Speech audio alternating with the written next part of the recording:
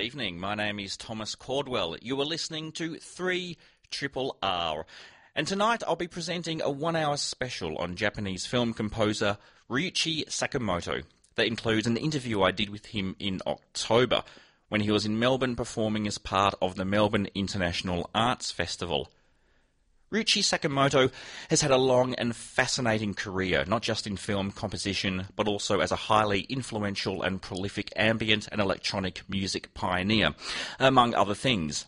A documentary about him titled Ryuichi Sakamoto Coda will be screening at the Australian Centre for the Moving Image for a special 3-week season starting on the 27th of December. Made by filmmaker Stephen Nomura Shribble, the documentary was made over 5 years and portrays recent key events in Sakamoto's life, including his diagnosis and treatment for stage 3 throat cancer, scoring the 2015 film The Revenant, and his increasing activism against nuclear power in the wake of the 2011 Fukushima nuclear disaster. In the film, the softly spoken and humble Sakamoto is introspective and also generous in discussing his career, which includes his work composing film scores. Ryuichi Sakamoto's enthusiasm for music, cinema, art and life is a major part of what makes the film so engaging and enjoyable. When I had the very good fortune to interview him, I was delighted that he was more than happy to focus on his film composition career during our conversation, as that is my main area of interest. Now, at this point, I will mention that Justin Cantrell recently did a magnificent Max Headroom special on Mr. Sakamoto's electronic music a couple of months back on Thursday the 18th of October, which I would strongly urge you to listen back to via Triple R's excellent radio on-demand service via rrr.org.au. The music by Sakamoto that Justin played and discussed is notably different from the more orchestral film scores that I will be playing tonight. Now, when I first sat down with Mr. Sakamoto, the very first thing I wanted to talk to him about was his score for the 1983 film Merry Christmas, Mr. Lawrence, which was his first film score and still possibly his most recognisable. Directed by the Japanese filmmaker Nagisha Oshima, who is still best known for the controversial 1976 film In the Realm of the Senses, it was an adaptation of some of the memoirs by Afrikaner author Laurens van der Post about his experiences in a Japanese prisoner of war camp during World War II. It's a challenging film about the gulf of cultural misunderstandings between the Japanese soldiers and their prisoners. The film also starred Sakamoto along with a seriously eclectic cast that included David Bowie, Tom Conti, Takashi Kitano, and Jack Thompson. Now, at the very start of this show, I played one of the cues from that soundtrack titled Father Christmas, which is a variation on the film's main theme. It is also the first piece of music heard in Ryuichi Sakamoto Coda during a tribute performance that Sakamoto gives near Fukushima. However, the version he plays in the documentary is not the well-known original electronic version, but a version simply performed by Sakamoto on piano with 2 other musicians on strings. It sounds very much like the version of the theme taken from his 2012 album 3. I'm going to play that for you now, and then we'll go straight into hearing Mr. Sakamoto discussing that arrangement.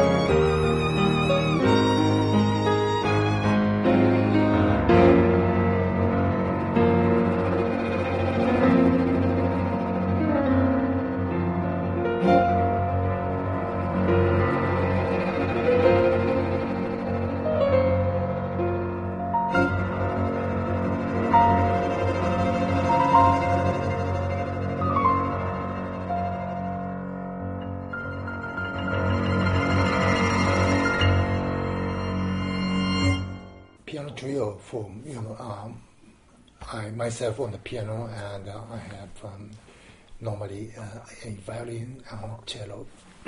So this is a kind of classical piano trio style, and I've been doing that since quite a long time, like 1992, 1, 2, something like that. So of course, besides that, I do some concerts by myself on the piano, just piano solo, or sometimes with an orchestra. And as you know, the piano sound decays quickly. In contrast, the string instruments could sustain the notes not forever, but for a long time, and much closer to the human voice. The string instrument sound much closer to human voice. So it's good to have some string instruments accompanied with my piano. So it's kind of to me, the piano trio is very minimum miniature of almost like an orchestra, something like a big, larger ensemble. It's a very minimum style of the orchestral symphonic music. Because it was originally a piece of music very famously composed electronically, Yeah. So it's a very different quality when you reduce it like that. Have your feelings about the style of music changed over the years? Do you have a different relationship to electronic music now compared to when you first started composing? Maybe yes.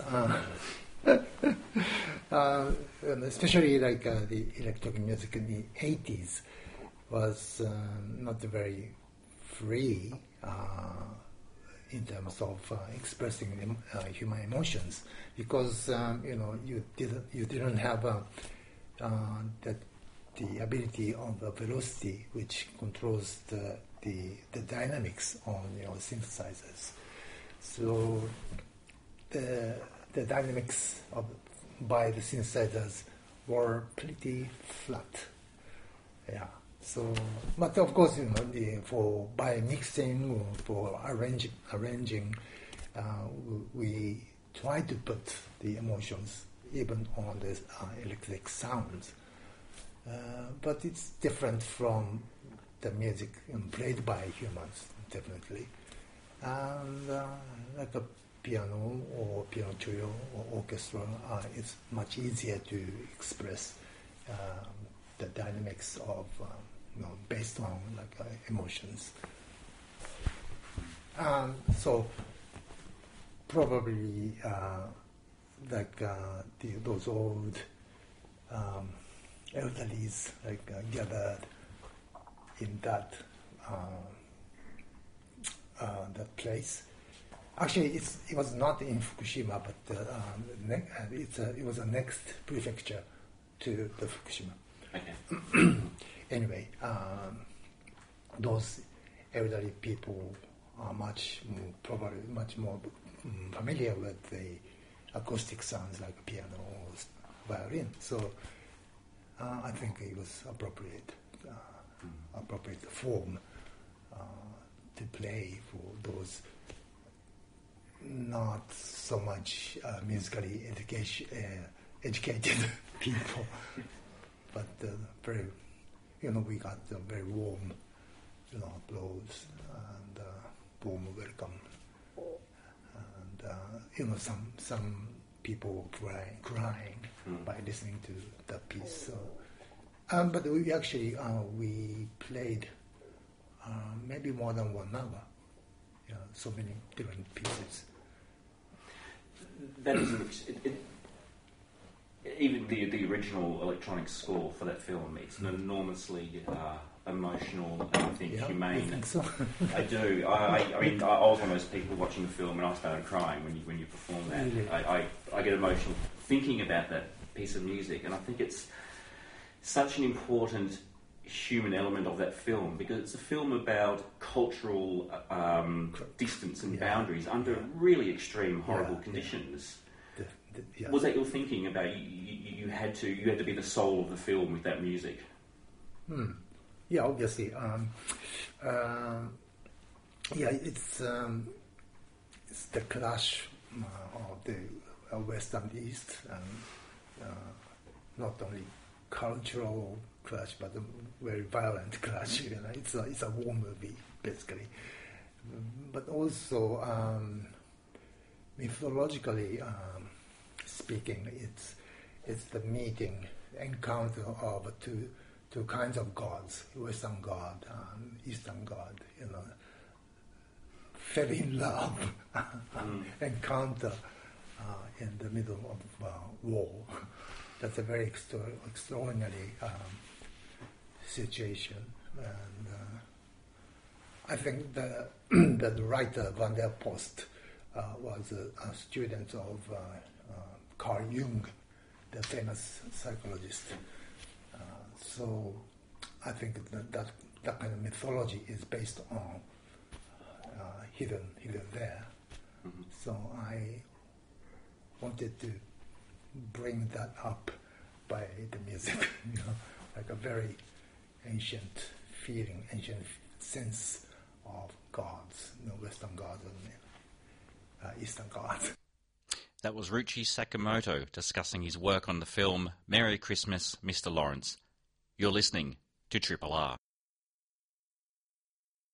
You're on Triple R. My name is Thomas Caldwell, and tonight I'm presenting an interview I did with composer Ryuichi Sakamoto. Not too long after acting in and composing the music for Merry Christmas, Mr. Lawrence, Ryuichi Sakamoto was then asked to act in and then also compose the music for Italian filmmaker Bernardo Bertolucci's epic biopic The Last Emperor, which depicts the life of Puyi, who in 1906, as a child, became the last emperor of China before the Chinese Revolution established the Republic of China. The Last Emperor won 9 Academy Awards, including Best Picture, Best Director for Bertolucci, and Best Original Score for Sakamoto, along with the film's other composers, David Byrne and Kong Su. It would be the first of 3 times that Sakamoto composed for Bertolucci, as he would later also do the music for The Sheltering Sky in 1990 and Little Buddha in 1993. Let's now listen to the Last Emperor theme before we go back to my interview with Ryuichi Sakamoto, where he talks about how he became involved in that film. And please do note that this interview was recorded before Bernardo Bertolucci's death 3 weeks ago, which is why neither Mr. Sakamoto nor I mention it.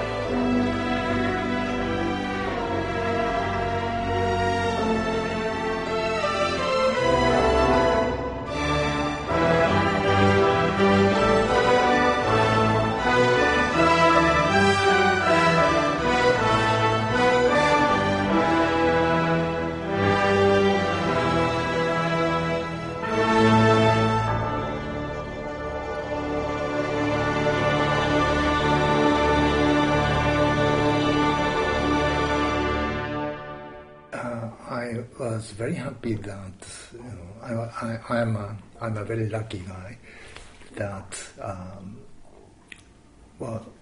in the first, Mr. Maestro Oshima asked me to act and for me to write music for him for Merry Christmas, Mr. Lawrence. And we all went to the Cannes Festival, and Mr. Oshima introduced me to Bertolucci. And then that was the first meeting with Mr. Bertolucci, and he immediately started talking about the project he was preparing, which was about China's last emperor. And he talked on and on and on in the middle of a very noisy party. He was so passionate about the project, and I was really looking forward.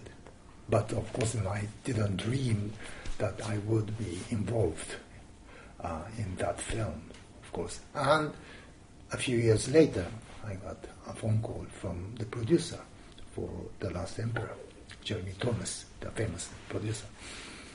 And he said, come to China next week to act. Not to write music, but to act again. So it was very sudden, but I had to cancel all my schedule and flew to Beijing and joined the shooting team. It was a huge fun. Mm-hmm. Working with them, a lot of people, European team, including Australian and New Zealander team, Japanese, of course, and local Chinese, a lot of local Chinese extras. And that was the first time I've been to China.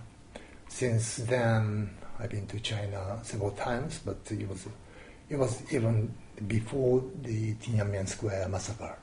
So there was no sign of a democracy or capitalism at all for me. So I was lucky to witness the very old sort of not ancient, but almost like for me it's a pre-war society of China, well, pre-capitalism China. Yeah, I was lucky.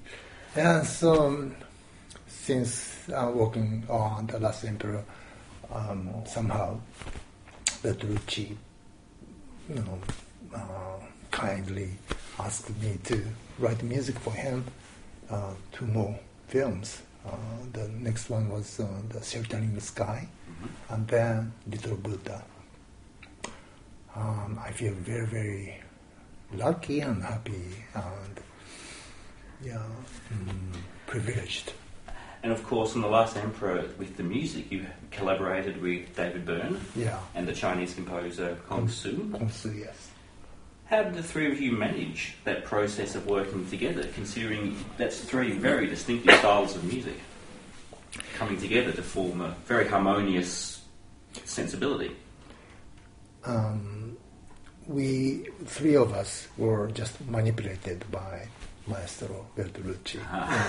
He asked individually 3 of us, and he collected all the music from 3 composers, and he chose where to place and where to put in the film. So we didn't work together. We almost didn't know Kong Su was there. Well, I knew David Byrne was working somewhere, but during that period we didn't meet. And now I'd like to play for you a lesser-known piece of film music composed by Ryuichi Sakamoto. This is taken from the 2016 album Ryuichi Sakamoto, Music for Film, and it's some of the music from the Brian De Palma film Femme Fatale.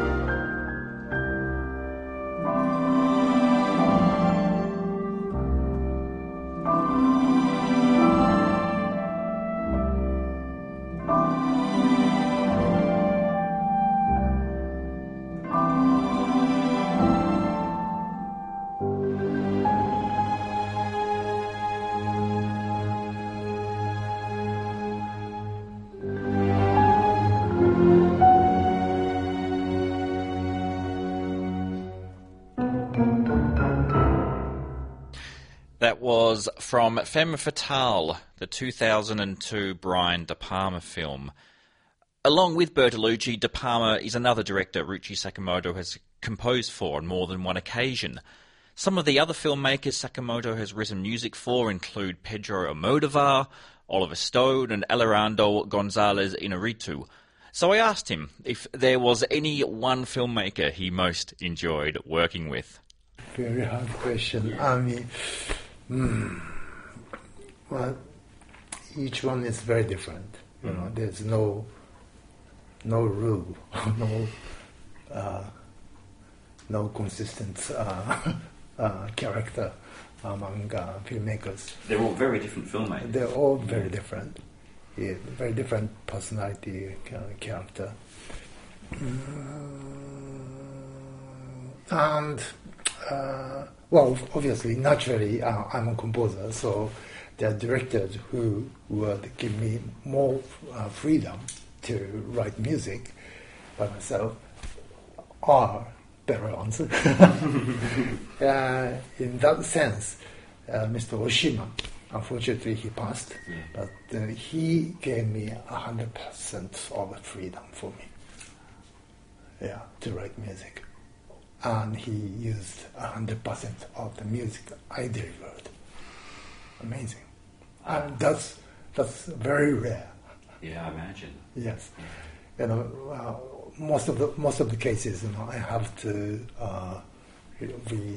revise many of the cues pieces I deliver, and even after those revisions, the film directors cut the music or plays it differently from the plan I have. So it is normally very frustrating.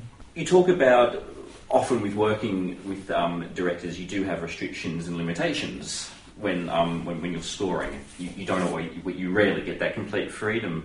But is there any aspect to those restrictions that you can find inspiring? Yes. After the work is done, yes, it is inspiring. But during I'm working on that particular project, it is frustrating. For example, at the one moment I had to rewrite 5 times for Little Buddha, 5 times for the same spot. Okay. Yeah. Maestro Bertolucci, rejected 4 times. No, do it again. Then finally, for the fifth piece, for the exact same spot of the film, he finally said, "Okay, good." And looking back from now, he was right. I understand now. I can understand now. He was right. He had the right aspect for the place, for the meaning of that spot. Yeah. But during that time, I was too frustrated or too angry, too upset. So I didn't get that. So I was just writing, and as a composer who is working under enormous pressure, maybe your sight gets really, short. Yeah. It's hard to keep the wider aspect for the very detailed work. You're listening to Triple R. I'm Thomas Caldwell, and I'll continue my conversation with Ryuichi Sakamoto in just a moment.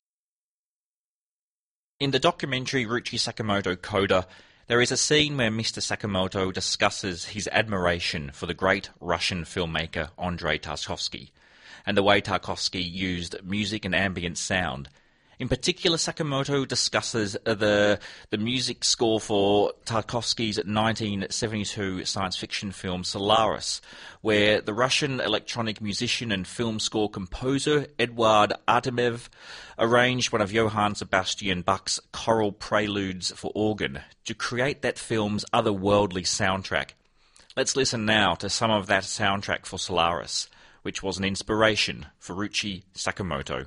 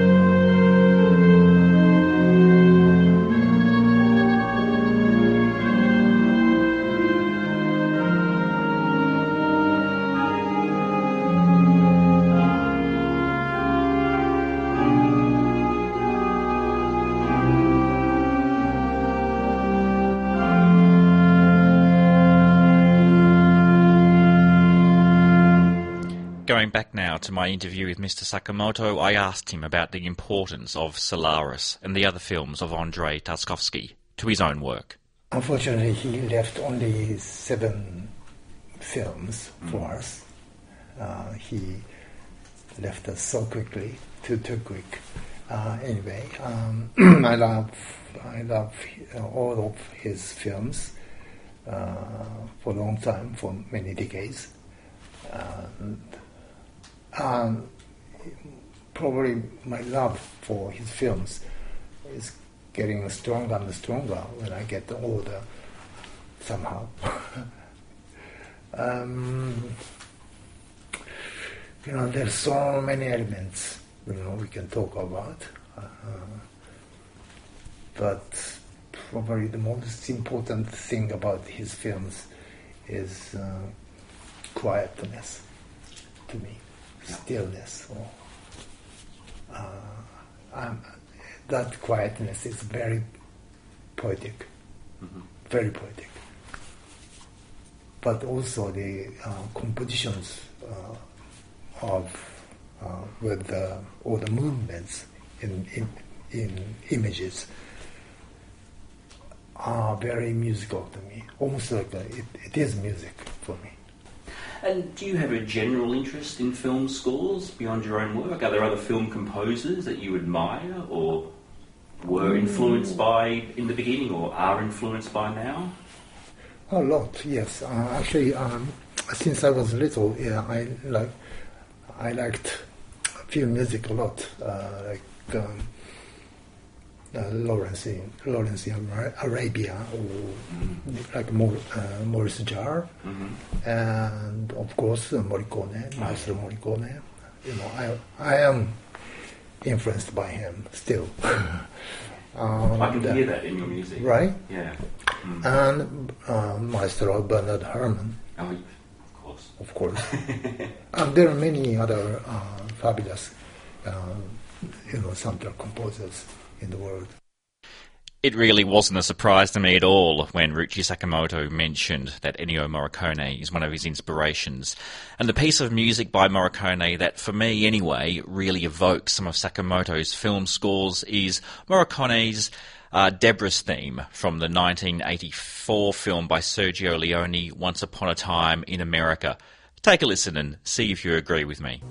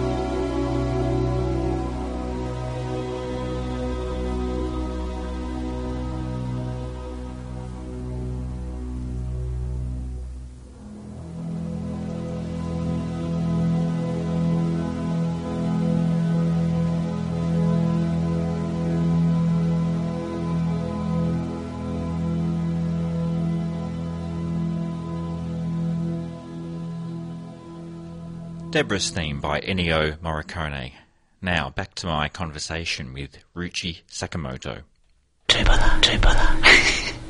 Is it possible to understand why music moves us the way it does, or is it something that's just instinctual? Yeah, it's almost impossible to understand. That's why it's so magical. Yeah. I mean, we are looking for magics. Yeah. I mean, everybody, like film directors and all the people who are involved in filmmaking, they are all chasing magics, and we cannot manipulate magics. It just happens. So, right. Sometimes we fail, sometimes we succeed. Is there anybody that you're yet to score a film for but would like to do so? Yeah, there are many, talented filmmakers still after Tarkovsky and Jean-Luc Godard. I mean, since I was a teen, I've been a big admirer of Godard, but he doesn't need me. Has got his own path, doesn't he? Yes. I mean, he has the big catalog of the ECM. Yeah. He can choose, so he doesn't need me. But lately, I've watching a lot of Chinese and Korean films, Asian films, Hong Kongese films, Taiwanese, and there are many talented guys. Mm-hmm. And would you go back to acting again? No, I'm not so. I'm not. Well, definitely, I'm not talented for acting, but I'm not so interested. Mm-hmm. But if some filmmakers I admire a lot would ask me to act, yeah, maybe. It depends. The documentary Ryuichi Sakamoto Coda will be screening at the Australian Centre for the Moving Image from the 27th of December until the 16th of January. It's being distributed in Australia by High Gloss Entertainment, who I would like to thank for making it possible for me to interview Ryuichi Sakamoto. I would also like to thank Mr. Sakamoto's wife and manager, Norika Sora, and of course, Mr. Ryuichi Sakamoto himself for being so generous with his time while speaking to me. Again, if you haven't heard Justin Cantrell's Max Headroom special on Ryuichi Sakamoto from Thursday the 18th of October, then I highly recommend you use the RRR Radio On Demand service via rrr.org.au to do so, as Justin covered a whole stack of things to do with Mr. Sakamoto and his music that I didn't even come close to. I'm going to leave you now with the version of Bibo no Azora that Mr. Sakamoto arranged for the 2006 film Babel. My name is Thomas Caldwell, and thanks for listening. You're tuned in to 3RRR.